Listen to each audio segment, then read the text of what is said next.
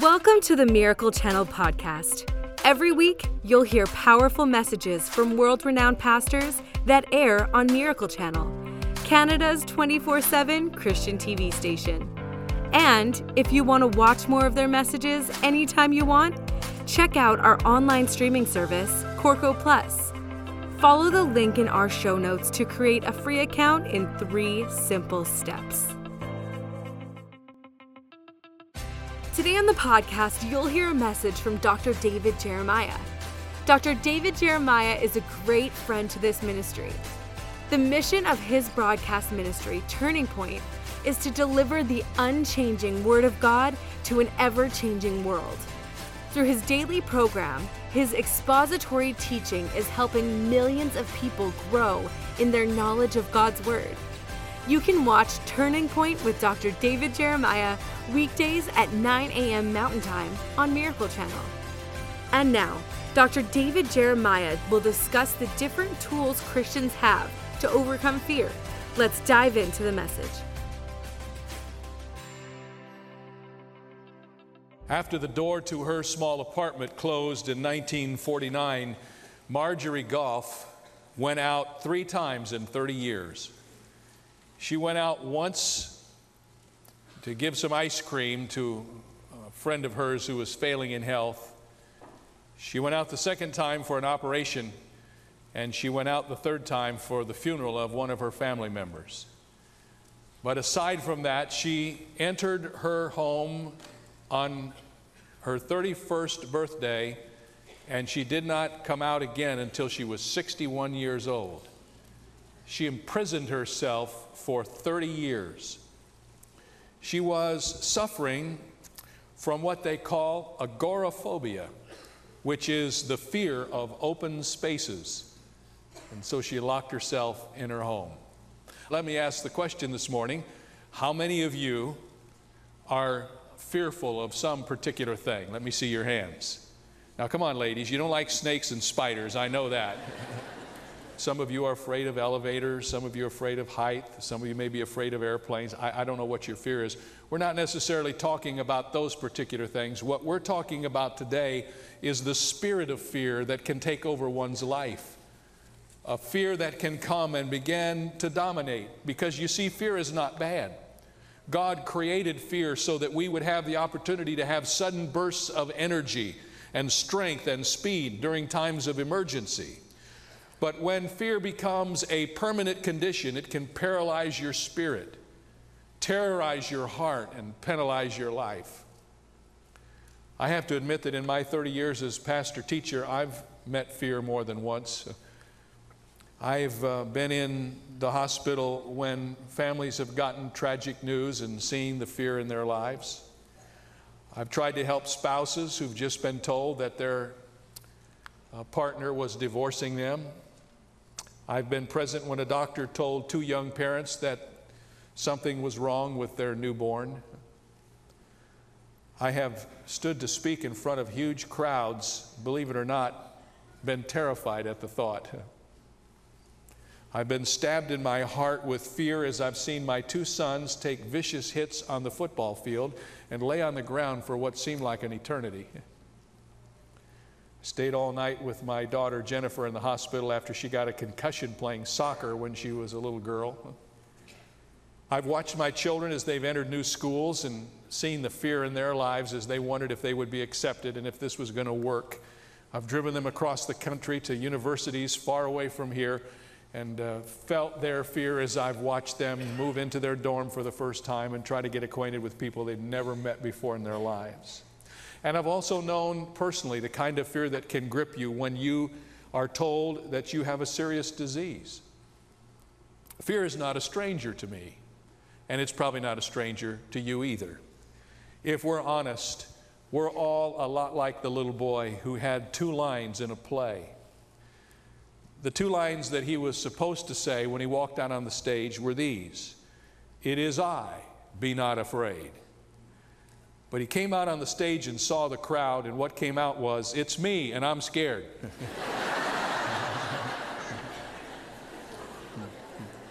But the story in the Old Testament, in my estimation, that best illustrates the principles of fear that you and I deal with every day is the story of the 12 spies who left Kadesh Barnea and went into the land of Canaan to spy out the land that God had given them. If you know anything at all about the setting, you know that what happened was Israel had been freed from Egypt, and they had come across the little desert, and they were now ready on the threshold to go into the land of Canaan. This was the land that had been promised to them by God. It's the land that was given to Abraham. It was the land that flowed with milk and honey. It was the promised land, the land they had dreamed about through all those years of slavery in Egypt. And now here they are on the very threshold of entering into Canaan. And God allows them to send some spies into the land to check it out, to figure out which was the best way to go into the land and to look at the cities. And so you know the story. The 12 spies went into the land to spy it out. And as we review the story, we see these principles so very clearly. And they remind us that the principles that dominate us when we have the spirit of fear are not any different now than they were back in the times of Joshua and Caleb. For the first thing we realize as we read the story is that fear disregards God's plan. Beginning our reading in verses 19, we read these words. So we departed from Horeb and went through all that great and terrible wilderness which you saw on the way to the mountains of the Amorites, as the Lord our God had commanded us. And we came to Kadesh Barnea. And I said to you, Moses is speaking, you have come to the mountains of the Amorites, which the Lord our God is giving to us. Look, the Lord your God has set the land before you. Go up and possess it as the Lord God of your fathers has spoken to you. Do not fear and do not be discouraged. Here was their warrant for possessing the land. Here was their invitation to go and take that land which God had promised to them. But they would not go up because of fear. Fear took hold of their lives, and they couldn't allow themselves to believe that God had actually brought them to the place of their inheritance and their blessing. I want to tell you something that fear will do if you let it dominate your life. It will keep you from experiencing God's plan in your life. Because you see, we have an inheritance today as well. And our inheritance is reviewed for us in the words of Paul to Timothy. And he says to us there that God has not given to us the spirit of fear, but of power and of love and of a sound mind. God has not created us to be creatures dominated by fear. He's given us the principle of faith upon which we may live. And if we determine to live in fear, we are disregarding God's plan for our life. The second principle in this passage of Scripture is that fear distorts God's purposes. It's interesting to me what can happen to us when fear begins to dominate our life. Everything gets out of perspective. Everything gets into distortion. And it's illustrated here in the story. The 10 men who came back from Canaan with their report brought back such a distorted picture of what was there. We read about this in verses 27 and 28, where the Scripture says, and you complained in your tents, and you said, because the Lord hates us, He has brought us out of the land of Egypt to deliver us into the hand of the Amorites to destroy us. Where can we go up? Our brethren have discouraged our hearts, saying, the people are greater and taller than we. The cities are great and fortified up to heaven. Moreover, we have seen the sons of the Anakim there. And they actually were so impressed by the inhabitants of the land of Canaan that when they came back, they convinced themselves that the reason God had brought them to the threshold of Canaan was because God hated them and He wanted to destroy them. You say that is the most irrational thought you could ever have of God. And yet, when fear begins to control your life, you don't think correctly, and rationality goes out the window. Fear distorts your life and the picture of everything. If you determine that you will let fear take over in your life, you can be sure you're going to have a distorted picture of life. Fear will take everything that's going on in your life and destroy it. It will take everything that's going on in your life and distort it. and it will discourage everybody you come in contact with. You see, fear isn't just an isolated thing. Fear isn't something that just touches you. Fear touches everybody you touch. Isn't it interesting? Think about this for a moment. 10 men out of the 12 came back with an evil report, and those 10 men so determined the destiny of the entire nation of Israel that the course of the nation was changed for the next 40 years, just by the testimony of 10 people. How many of you know that fear is infectious? Number 4, fear does something else. Fear disbelieves God's promises. Notice in verses 29 to 33 how carefully the wording is given to us. Then I said to you, do not be terrified or afraid of them. The Lord your God who goes before you, he will fight for you according to all he did for you in Egypt before your eyes and in the wilderness, where you saw how the Lord your God carried you as a man carries his son all the way that you went until you came unto this place. Yet for all of that you did not believe the Lord your God, who went in the way before you to search out a place for you to pitch your tents, to show you the way you should go, in the fire by night and in the cloud by day. Listen to me, people. This challenge in the lives of the Israelites wasn't just God's introduction to them. This wasn't God saying, oh, let's start from this place and go into the land of promise.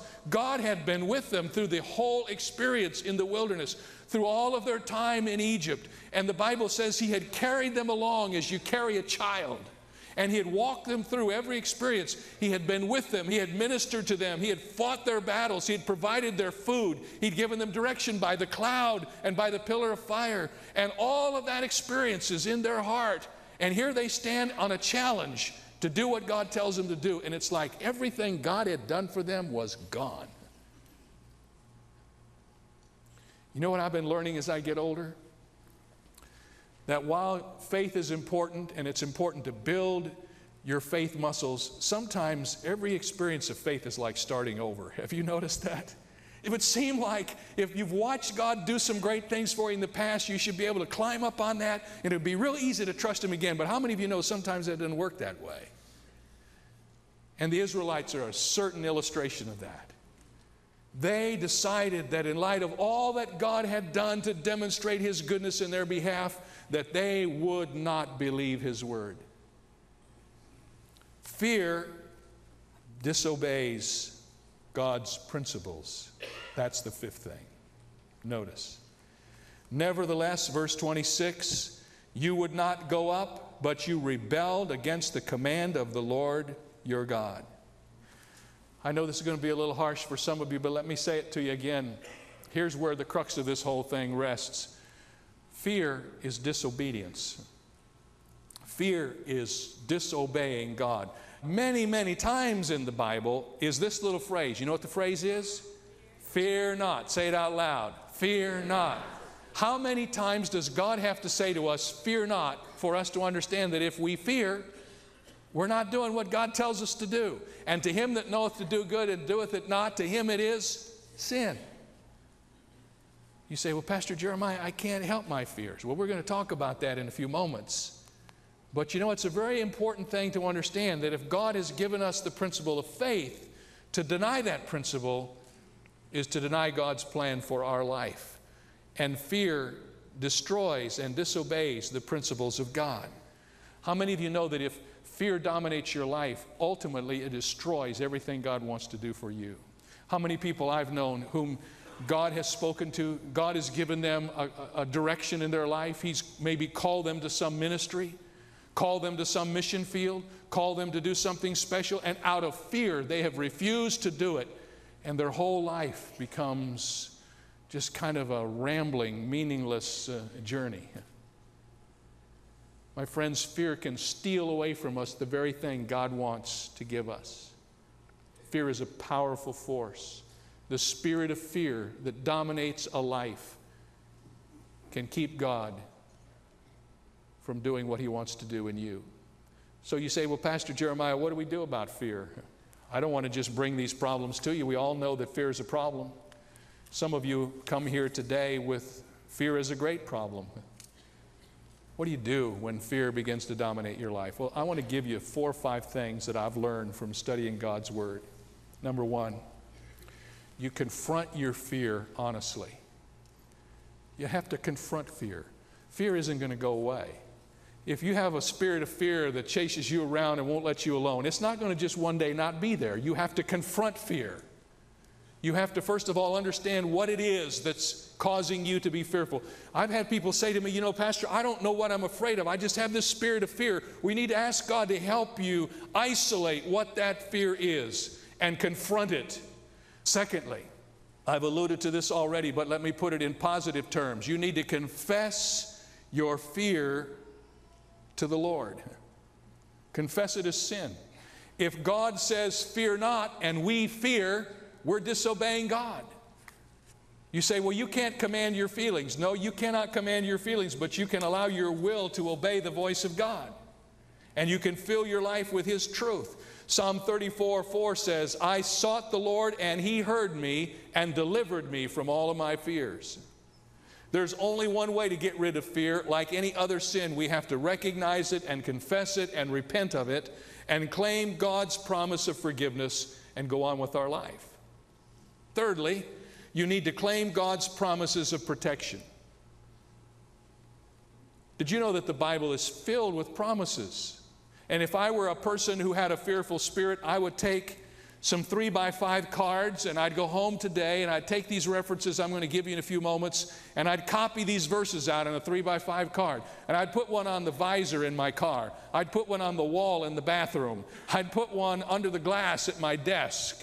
I'd put one in my wallet, maybe one in my inside pocket, and every time the spirit of fear began to invade my life, I'd pull out one of the promises of Almighty God and read it out loud. God has given us His promises to encourage and strengthen us. Isaiah 41:10. Read it out loud together. Fear not, for I am with you. Be not dismayed, for I am your God. I will strengthen you. Yes, I will help you. I will uphold you with my righteous right hand. And when the enemy comes along with his little whispers of fear, you tell him, forget it. I have a word from God. Fear not. Then you need to do something else that's going to sound a little strange and maybe like a pat answer, but it's not, and I hope you'll stay with me here. You need to cultivate a closer relationship with God. Now you say, Pastor Jeremiah, can't you come up with something more original than that? But hang with me because this is really important. There are 2 men out of the 12 who came back and saw everything everybody else saw. Joshua and Caleb went every place where all of the other men went. They saw all the giants, they saw everything, they saw the walled cities, but they came back with a different view of things. They came back and said, we can do this. I often like to tell people the difference is the 10 who came back with the negative report saw the giants compared to themselves, and Joshua and Caleb saw the giants compared to God. And makes a lot of difference where you make the comparisons. But the scripture tells us that the only 2 men who were allowed to go into the promised land were Joshua and Caleb, and the reason God blessed them was because there was something uniquely different about them than the other 10 men who represented Israel in that reconnaissance trip. When they walked into this land that God had promised them, and they saw the giants and the high walls and all the terror of the land, which the Bible says devoured its inhabitants, Joshua and Caleb just looked at that and said, well, this is no big deal for God. I mean, God, we can do this. This is not, God, you've given us this land. We can do it. You see, what we do when we're afraid is we cultivate a relationship with God that makes us begin to understand who God is and what His capabilities are and what His power is. And then we begin to see our fears in the perspective of a God who is great and mighty and powerful and for whom nothing is too hard. In the New Testament, there's a verse. If I had to pick a verse that's the most important verse about fear in all the Bible, this would be it, and I wouldn't have said that until I began to study that this week. It's 1 John 4:18. I want you to read it out loud with me. There is no fear in love, but perfect love casts out fear, because fear involves torment, but he who fears has not been made perfect in love. One of my favorite preachers of another generation is a man by the name of Harry Ironside. Harry Ironside said that he and his little boy, when his son was little, he used to play this game in their house called Bears. He said, I was the bear, and my son was the one I was chasing, and he'd look at me, and today it's not bears, it's monsters. But in his day, it was bears. And he said, we used to play this game all the time, and he said, one day, when they were playing bears, the excitement got a little bit too intense, and the boy got cornered, and all of a sudden, he got scared, and for a moment, he hid his face. Then, whipping around and throwing himself into his father's arms, he said, I'm not afraid of you. You're not a bear. You're my daddy. And that's what God wants us to do when we're afraid, isn't it? Throw ourselves into his arms. He's our Father. The opposite of fear is love. When we understand how much God loves us, when we get a hold of that truth, we will not be afraid. We will know that he loves us too much to allow anything in our life that can hurt or destroy us. That he is our Father, and he loves us desperately. There's one last thought. I've been talking primarily to believers here about fear because we all deal with it. But I want to take just a moment and talk to someone here today who may not know the Lord. Did you know that one of the fears, perhaps the one that dominates people more than any other, is the fear of death? I know some people that are just terrified of the thought of death. I need to tell you something. I mean this sincerely. I am not afraid of death. I'm not. I look death in the face, and I'm not afraid. Now, I don't want to die. I want you to make sure you understand that. I want to stay around as long as I can and torment you.